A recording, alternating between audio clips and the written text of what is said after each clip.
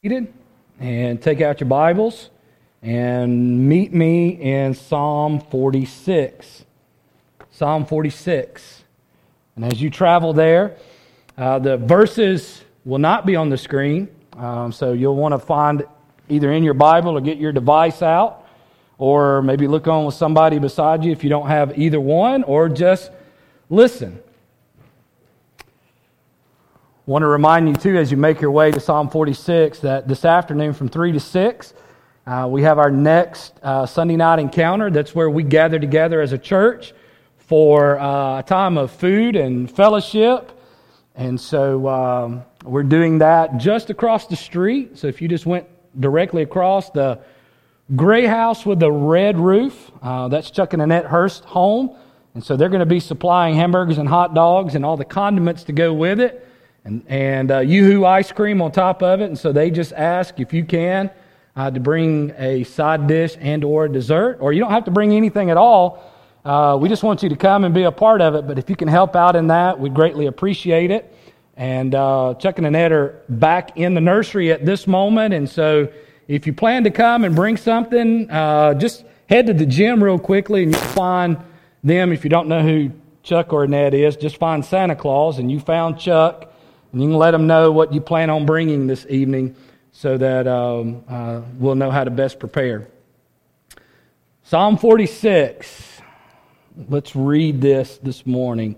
To the choir master of the sons of Korah. They were tasked, the sons of Korah, the Korahites, they were tasked with leading the worship in the Old Testament.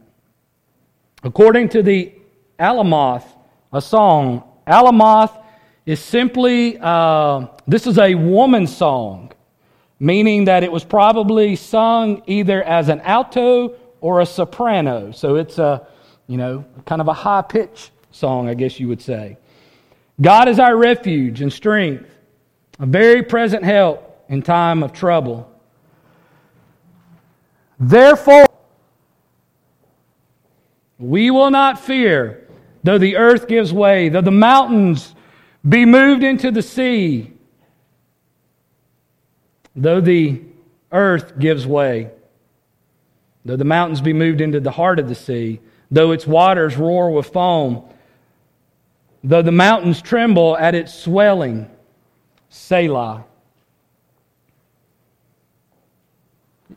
Selah means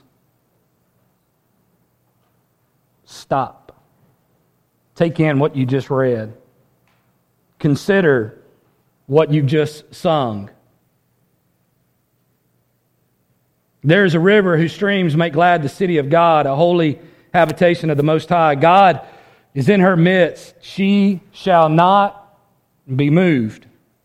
God will help her when morning dawns. The nations rage and the kingdoms totter. He utters His voice. The earth melts. The Lord of hosts is with us. The God of Jacob is our fortress. Selah. Come. Come. Come.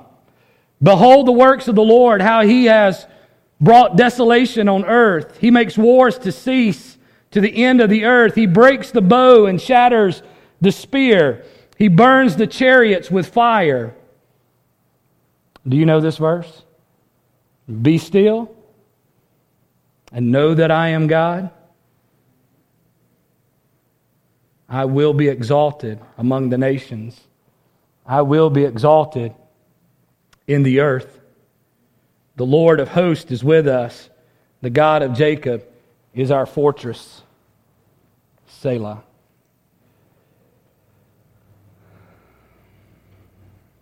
Psalm 46 can be called the Keep Calm Psalm. That's kind of what I've entitled the message this morning. Keep calm. It's a very popular shirt that you see people wearing around. Keep calm and then do something.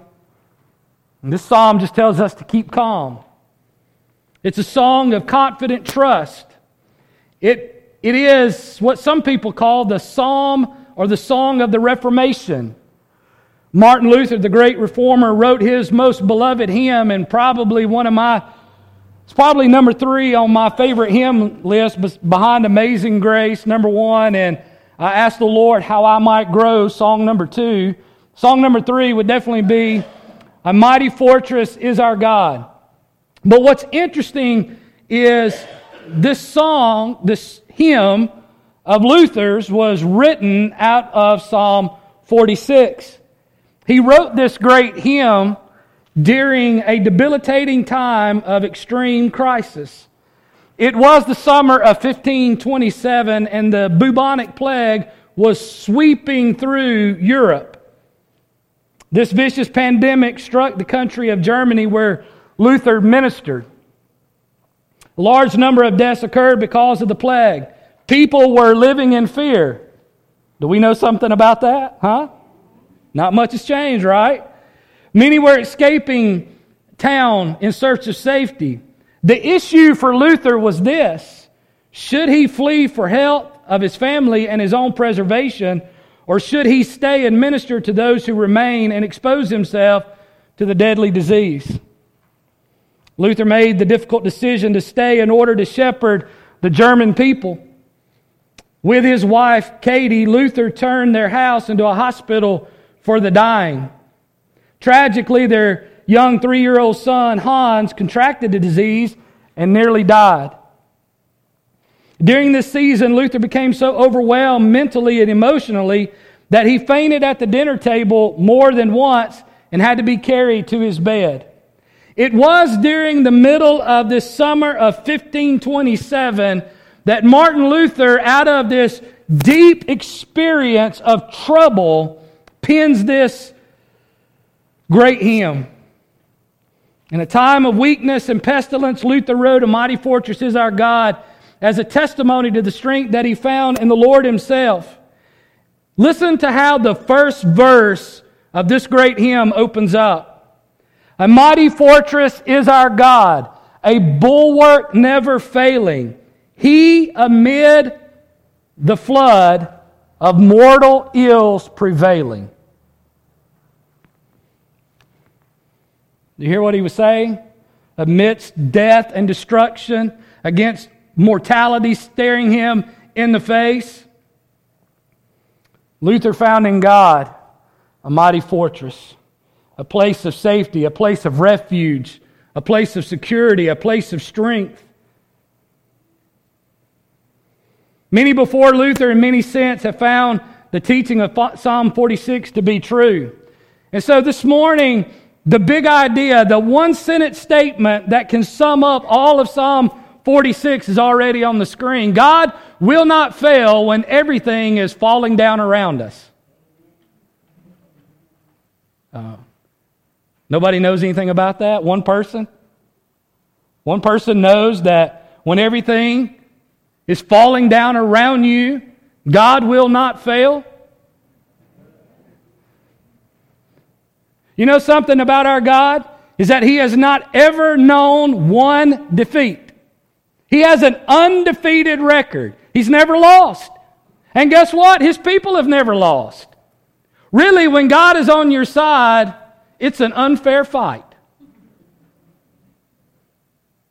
It is. When God is on your side, it's an unfair fight. Why? Because God controls everything in this universe. And God is going to make everything in this universe serve His glory and to serve His people's good. Even pandemics. Even pandemics. The psalm has 3 stanzas with a refrain, or a refrain is the chorus that repeats twice. The first 2 stanzas teach us about who God is. And the third stanzas teach us what God does and what we should do. So what do we learn about God in stanza 1? We can be assured that God will not fail because of His personhood, because of who He is. Notice again that the psalmist begins his song like last week. You remember how I told you last week, Psalm 27 that psalm began with what? The Lord. This week it begins with what? God is. So all great worship songs begin with great theology. And there's not a worship song on the planet worth singing if it's not rooted in great theology. Why? Because the only thing that can bring comfort to your soul in troubled time is good theology. And theology is nothing more than what? Theo, God, ology, study of. It's the study of God. And isn't it interesting that the people who say they follow God are often people who don't understand God at all? Or who often misunderstand Him?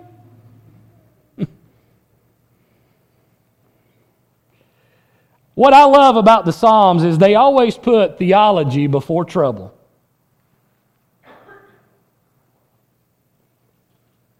See, now I just kind of gave you a moment there that you could jump in and say, that's right.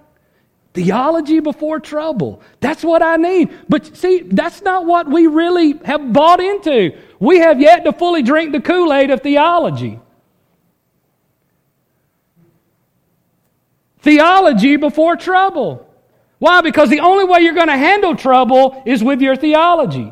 And some of us are not handling our trouble well because we don't have good theology. Or we have no theology at all. Or we have somebody else's theology. Not that it's not good to study others, but what I'm saying is that though you study someone else and what they say the Bible teaches, the only way that becomes effective for you is that it becomes your own. It must become practical, not theoretical. Listen, your theology will determine your therefore. Are you tracking with me on that? What does it say? God is our refuge and strength, a very present help in time of trouble. Next word. Do we need to pass out oxygen this morning? Are y'all a little low on oxygen level? Therefore. That's about as good as we can do. Therefore! Listen, that's how you read therefores. You don't read therefores. Therefore. Or therefore. Listen, the writer is screaming out at you when the Bible says shout with songs of praise. Listen, they don't sing our God is our refuge and safety, our very present help in time of need, and then they sing therefore real softly. No, it's a shout. Therefore. You see, your theology determines your therefore. Because if God is our refuge and strength, a very present help in time of trouble, therefore we will not fear.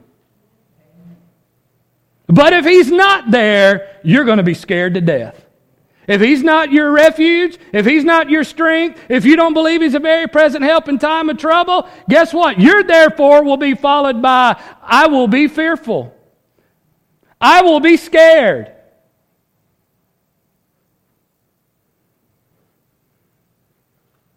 But if you got good theology, you're going to have a good therefore. Theology empowers me to live an even though life.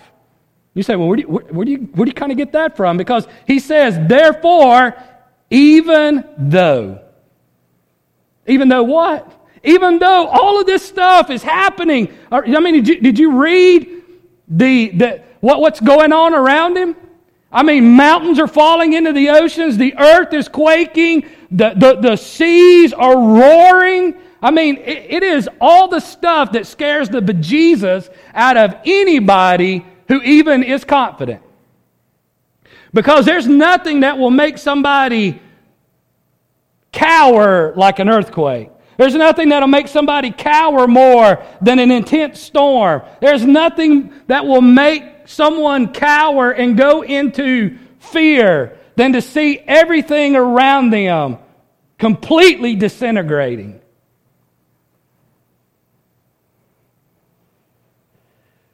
But he says, if God is my refuge and strength, a very present help in time of need, therefore, even though all this is happening, what does he say I'm not going to do? No, I'm not going to fear. I'm not going to fear. It's an easy matter to manifest the appearance of great confidence so long as we're not placed in imminent danger. But if in the midst of a general crash of the world, our minds continue undisturbed and free from trouble, this is evident proof that we attribute to the power of God the honor which belongs to Him. See, you can't really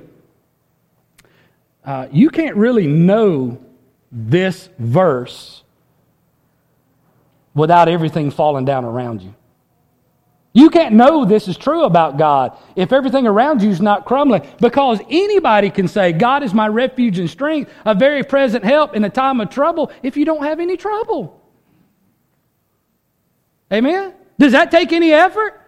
Does that take any faith or belief at all to say that when there is no trouble? Absolutely not. You only know this to be true when everything is falling down around you and you remain undisturbed.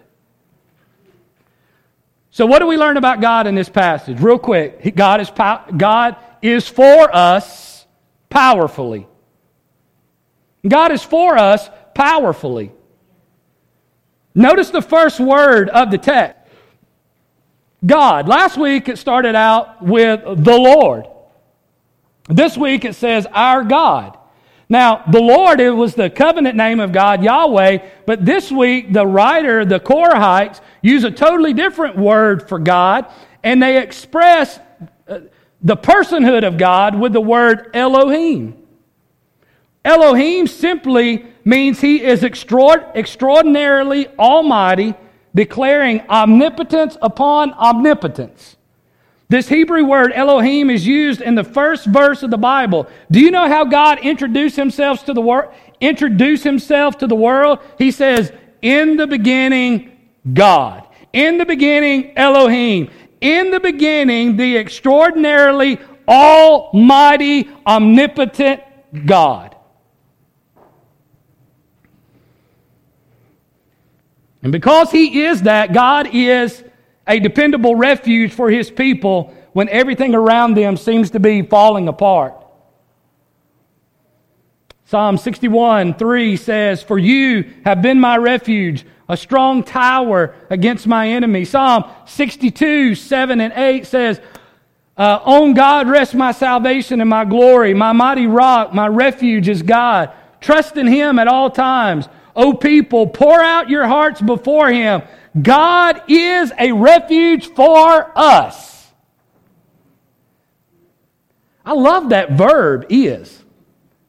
Do you like the verb is? I love the verb is. Because you know what it is? It is definitive. It's not saying God might be, God sometimes. It takes out any kind of doubt about who God is. When the verb is employed, it is reminding us and telling us this is exactly who God is all the time and who God is for us all the time. Psalm 142:5 says this, "I cry out to you, O Lord, I say, you are my refuge, my portion in the land of living." You see, His safety and strength give us a foundation that when everything is falling down around us, God will not fail. I'm going to say that to you 100,000 times this morning if I can. Because you know what? Sometimes I think you don't need to hear something, and then it just dawns on me that I need to hear it, and you need to hear it, and we need to hear it 100,000 times. Why? Because give us one little millisecond of trouble and we can fall apart in a heartbeat. Not a second, a millisecond. Not even real trouble, maybe just perceived trouble. And we can fall apart. And what do we need to hear constantly in our hearts and in our ears? We need to remember that when everything is falling down around us, that God will not fail because He is our safety and He is our strength. Listen, He doesn't protect us in order to pamper us. Some of y'all think God, His whole job is to coddle you. God's not a coddler. He doesn't pamper us. He shelters us. Why? So that He can strengthen us to go back to life with its duties and its dangers. He shelters us and strengthens us so that we can go back to life with its duty and its dangers. You don't believe me? How about this favorite verse that many of you have on your coffee cups and wear on your t-shirts and have hanging on the walls in your house? But they who wait for the Lord shall what? Renew their strength. They shall mount up with wings like eagles. They shall run and not be weary. They shall walk and not faint. You see, the place of safety is the place where we renew our strength so we can get back into the everyday events of life. Not only is God powerful for us, He is powerfully for us, but God is for us perpetually. He's for us perpetually. Some of y'all think that God is for you sometimes and against you at others. Huh? Right? How many of you, when trouble hits, you wonder why God's mad at you? Well, if the Lord really loved me, He wouldn't let all this happen to me. If the Lord really loved me, if He was really happy with me, then none of this would be happening to me. He would just keep me from all of this. But God is for us perpetually. You see, His perpetuity gives us faith. Perpetuity is just a big fancy word for it never ends. It never quits. It keeps on going. His perpetuity gives us faith that when everything is falling down around us, He will not fail. He will not fail. Listen, we will not fail. We will not fall apart because He fortifies us with His presence. How do I know you're not going to fall apart? Well, the text tells me. How do I know I'm not going to fall apart? The text tells me. It tells me that He fortifies me with what? His presence.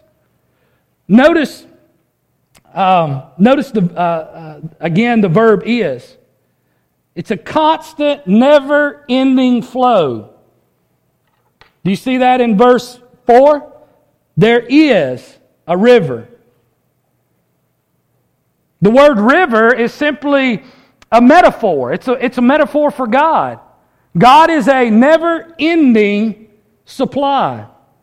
But notice also the word streams. It's plural.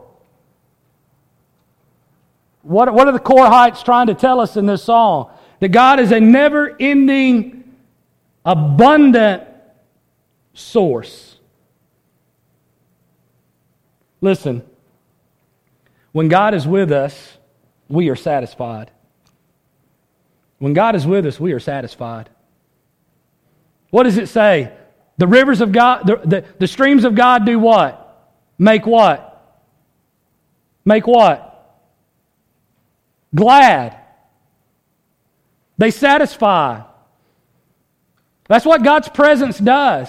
God's presence satisfies us. You see, when trouble comes, and what you need to remember, and I hope what you see already about this text, it says that God is all of this to us in times of trouble. You see, many of us want God to extract us from the trouble, and what God wants to do is He wants to extract some stuff out of us in trouble. What does He want to get out? What does He want to extract out of us? What does He want to get out of us? Well, He wants to get our self-sufficiency out of us. You see, some of us don't know that God satisfies because we're too busy trying to satisfy ourselves. And so trouble comes to do what? To show us that I got too many props of the world that I'm leaning on, and God's kicking the props out from underneath me, saying, listen, here's what's best for you. Learn that I am the one that satisfies.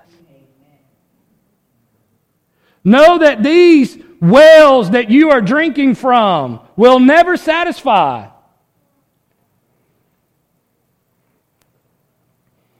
Well, when God is with us, we are sustained. We are sustained. Look at verse 5. God is in the midst of her. She shall not be moved. Psalm 46:5 says, God is in the midst of her. She shall not be moved. God will help her when the morning dawns. The mighty God is in the innermost part. She will not be overthrown or collapse. So, again, look at verse 5. God, that is Elohim, the mighty one, is in the midst. That midst means the innermost being. And she will not, what? Be moved. That word for moved could also be translated collapsed, overthrown. And so the mighty God is in the innermost part, so she will not be overthrown. Hey, listen. You know how I can tell you, if you're a Christian, that the Lord is ever with you? Because the Bible says He dwells in His people. He dwells in us. That river that will make us satisfied, that's perpetual, that never ends, that is this source that satisfies us and sustains us, is in us. It's in us. Isn't that crazy? That we're out looking for those things that will satisfy us and sustain us, and we're looking on the outside trying to find that, and the whole time it's right here inside of us. But I'm going to tell you what else. When God is with us, and when you know that the Lord is with us, with you, you will not only be satisfied and sustained, but listen, you'll be solidified. Look at the verse. It says, the end of verse 5, the B part. God will help her when the morning dawns. God will. That's a resolute. That's like is. It's a definitive. God will. He knows nothing else to do other than to help His people. It's resolute. It's firm. It's strong. It's like Isaiah 41:13. For I, the Lord your God, hold your right hand. It is I who say to you, fear not, for I am the one who helps you. Did you hear that? It is God. Listen again, listen. It says, for I, the Lord your God, hold your right hand. The hand of strength. I hold your right hand. Why? Because your right hand's not strong enough. It is I who say to you, fear not, for I am the one who helps you. How about Psalm 54:4? Behold, God is my helper. The Lord is the upholder of my life. Verse 5 said, God will help her in the morning. That word help means to support, to sustain, to uphold.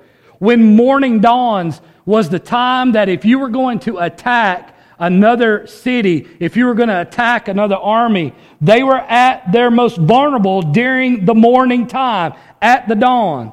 So this is what he concludes. He concludes the first two stanzas of this hymn with these words of resolute confidence. Psalm 46:7. Listen to how he concludes it. The Lord of hosts is with me. The God of Jacob is our fortress.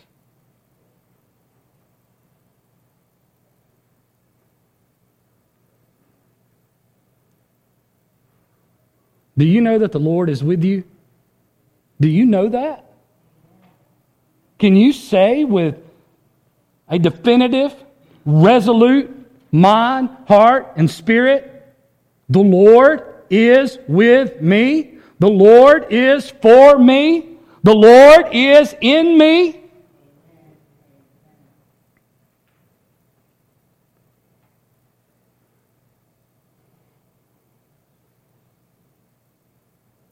And if you can't, then there's your explanation. What do you mean there's your explanation? That's why your faith is what it is. That's why you can't move on and progress spiritually. That's why you're always a step forward and 5 steps backwards. Because you do not yet know who God is for you and who God is in you. Because if you did, you would say, therefore, I will not fear. I will not fear. You'd be like the writer of Hebrews says, what should I fear that man can do to me? Huh? What should I fear that man can do to me?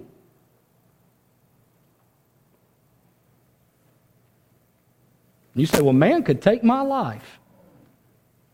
Not unless the Lord allows it. And if they take your life, what have you lost? We got to get back to remembering that to die is to gain. And not to die is to lose. And you say, well, it's my kids and it's my spouse and it's all this. And it's like, hey, they got the Lord. They don't need you. See, that's part of our problem. We don't think we can go on to heaven. Why? Because all the people we're going to leave behind ain't going to be able to make it because we, their Savior, have gone on to glory.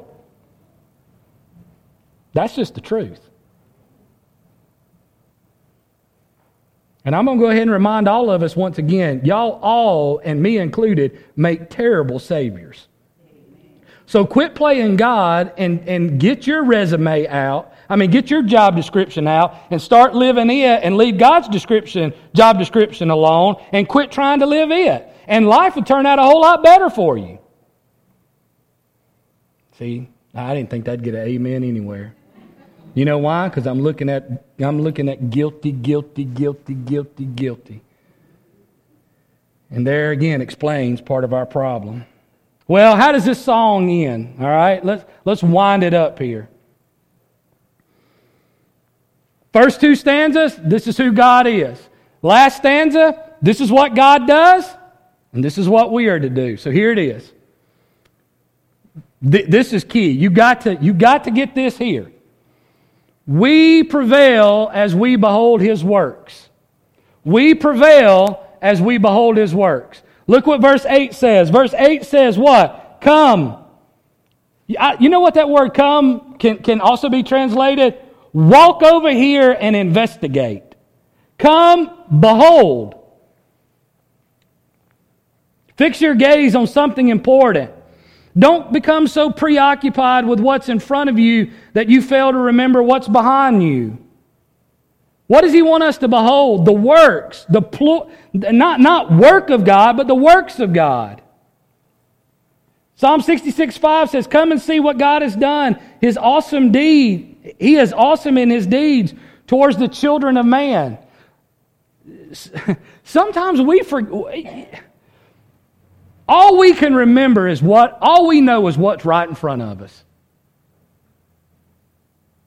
Right? Isn't that how trouble gets us? Trouble will make us believe that all that's in front of us is all that's there. And the Bible says when trouble comes, don't spend your time gazing at trouble. Come and behold. Hey, look, here, this is the way I interpret it in my mind. You're looking at trouble. God's over here, and He's saying, hey, come over here. Walk over here for a second. Come over here. You need to look at something different. You're looking at present trouble, but come over here because here's what I need you to see. And what He does, He kind of takes us back. He kind of puts us in His own DeLorean and takes us back about 30 years and says, let's just walk back from 30 years ago, if you've been alive that long, and let's just take a look at all the works that I have worked in your life. And let me ask, and so once He kind of walks you through it, that's what He's doing there when He talks about all these chariots on fire and stuff. What is he doing? He's reminding the children of Israel, hey, look, don't you remember when I brought you out of Egypt? Don't you remember when Pharaoh was breathing down your neck? Don't you remember when you were panicking and crying and fearful, thinking we should have just stayed in Egypt rather than coming out here and dying? It would have just been better to be slaves back in Egypt. And I sent this wind and it parted the Red Sea. And I let all of Pharaoh's army slip down into the sea, and then I closed them up. Come on. Behold the works of the Lord. Come see what I've done. How in the world can you forget everything that I've done from you? How in the world can you forget that you used to be over here, but now you're over here? Huh? Nobody knows about that? None of y'all come a mighty long way? None of y'all seen the great acts of God in your life? Huh? None? That's what he's saying. You got to take you got to travel back in history a little bit so that you can get into the present and live victorious. Where you can live and say, therefore, I will not fear. I will not fear. Listen, the Bible is not trying to diminish our feelings at all. What it's trying to do what all good theology does and what really good music does, worship music does, and all it's trying to do it is trying to acknowledge a real reality, fear, and show us the reality of who God is. And though whatever our reality is, though everything is falling down around us and we should be fearful, our theology always trumps our present experience, because it says that though all of this may be happening around you, because who I am, you don't fear. You don't fear. Why? Because let it fall, because I never fail. Let it fall, because I will never let you fall apart. Because I am with you. I am in the midst of you. I will uphold you with my mighty right hand. There is nothing that will come against you that I will not see you through to the end. And listen, we're all going down death's path. None of us will escape death unless the Lord comes. And I'm just going to go ahead and probably help a lot of us out. A lot of us we're going to face death and not the coming of the Lord. But listen, when death comes, you will say, I will not fear. Why? Because Christ triumphed over death. He is my refuge. He is my strength. He is my very present help in the time of trouble. I will not fear. What man may do to me, what Satan may do to me, what the fallenness of this world may do to me, let it all fall. For I will stand, because He is my refuge and my strength and my help. I'd love to tell you about Hezekiah, and I'd love to tell you about Jehoshaphat, but for the sake of time, I'm skipping over them. They were my witnesses here at the end. I'm just going to bring them forward and let them testify to you this morning. 2 Chronicles 20 and 2 Kings chapter 19. You can go read that for yourself, but those guys were facing just incredible odds, and they both went to the Lord, and they went to the people of God, and they said, look, do not fear. I'm going to just tell you what Jehoshaphat said real quick. He's the most honest leader, I think, maybe in the Bible. He says, look, in 2 Chronicles 20, he tells his people, I don't know what to do. I love that. That's an honest leader, right? I don't know what to do, but my eyes are on you, Lord. That's the kind of leader you want. You want a leader that says, hey, you know what? I don't know what to do in this situation. I mean, the Ammonites, are out there, and all the other ites that were with the Ammonites were out there, and they were about to overtake God's people, and Jehoshaphat is facing the reality of what's going on, and he says, Lord, I don't know what to do, but my eyes are on you. And the Lord responded, and he sent, and he spoke a word to Jehoshaphat through the prophet, and he says, look, don't you worry about it. Don't you fear, because tomorrow you're going to go out, and you're going to walk right on out there, and you're going to sing a song, and guess what you're going to see? Dead people everywhere. And they walked out the next morning, and they started singing this song about the steadfast love of the Lord, and guess what happened? Guess what they saw? All the ites had been destroyed. They'd been laid waste. Some 100,000+ of them dead, because the Lord had gone before them and fought the battle. Well, we prevail as we be still. As we be still. If you're going to prevail, you got to be still. You got to behold His works, but you got to be still. That's what 46:10 says. Be still just simply means cease from striving. Take your hands off. And it's a command. Quit doing this. Quit striving. Quit putting your hands on it. He knows that we're hands-on people. We like to take care of things on our own. And we need to look at people like Hezekiah and Jehoshaphat and learn that, you know what we need to do? We need to get before the Lord, and we need to be still. We need to cease from striving and see the work of the Lord. But listen, don't forget that second half. Be still and know that I am God. I'm going to tell you what I wrote down. Listen, this just kind of landed on me this morning as I was just going back through this sermon. This is what I wrote down. You don't know that He is God if you don't cease from striving. Why? Because your striving is an attempt to be God. Be still.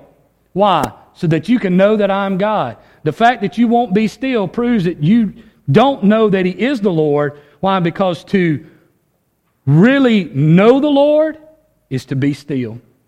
Because you know that, guess what? Because I know God, I don't have to be God. And some of us are still trying to be God in our trouble.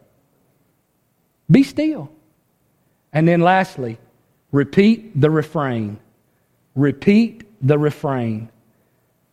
That verse 46 is also up in verse 7. The Lord of hosts is with us. The God of Jacob is our fortress.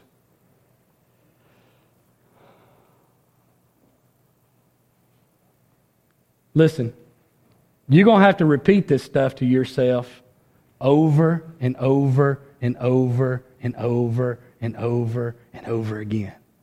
You don't get it one time. Some of you might need to go back and listen to this message or read some of these verses over and over and over and over again. Why? Because you need to learn to repeat the refrain in your life. The Lord of hosts is with me. The God of Jacob is my fortress. Do you know what God of Jacob simply means? Do you remember Jacob? God changed his name to what? Anybody remember? Israel. Why? Because He says, Jacob, you are now Israel. You are my people. So when He says that, when He says, the God of Jacob is our fortress, what He's saying is that God is the fortress of His people. He is my fortress. When Luther began to experience depression, desperation, and fear, he would often turn to his friend and co-worker, Philip Melanchthon, and he would say this, Philip, let us sing forth the 46 Psalms. We're going to sing in a moment.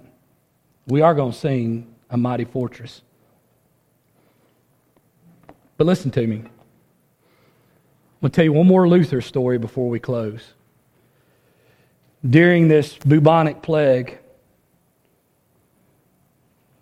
and after Luther had written this a mighty fortress. It is said that Luther came in one morning and sat down at the breakfast table, and he was absolutely just despondent. Despondent. He was in the throes of depression, despair, despondency. He had had enough. He looked up from the breakfast table, and there was Katie, his wife, bringing him his breakfast, dressed in all black.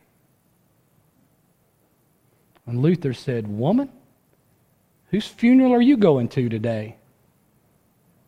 She said, "Martin, I am mourning today the death of God." He looked up at her and he said, "Woman, have you lost your mind?" That's my modern day translation. And she said, "No.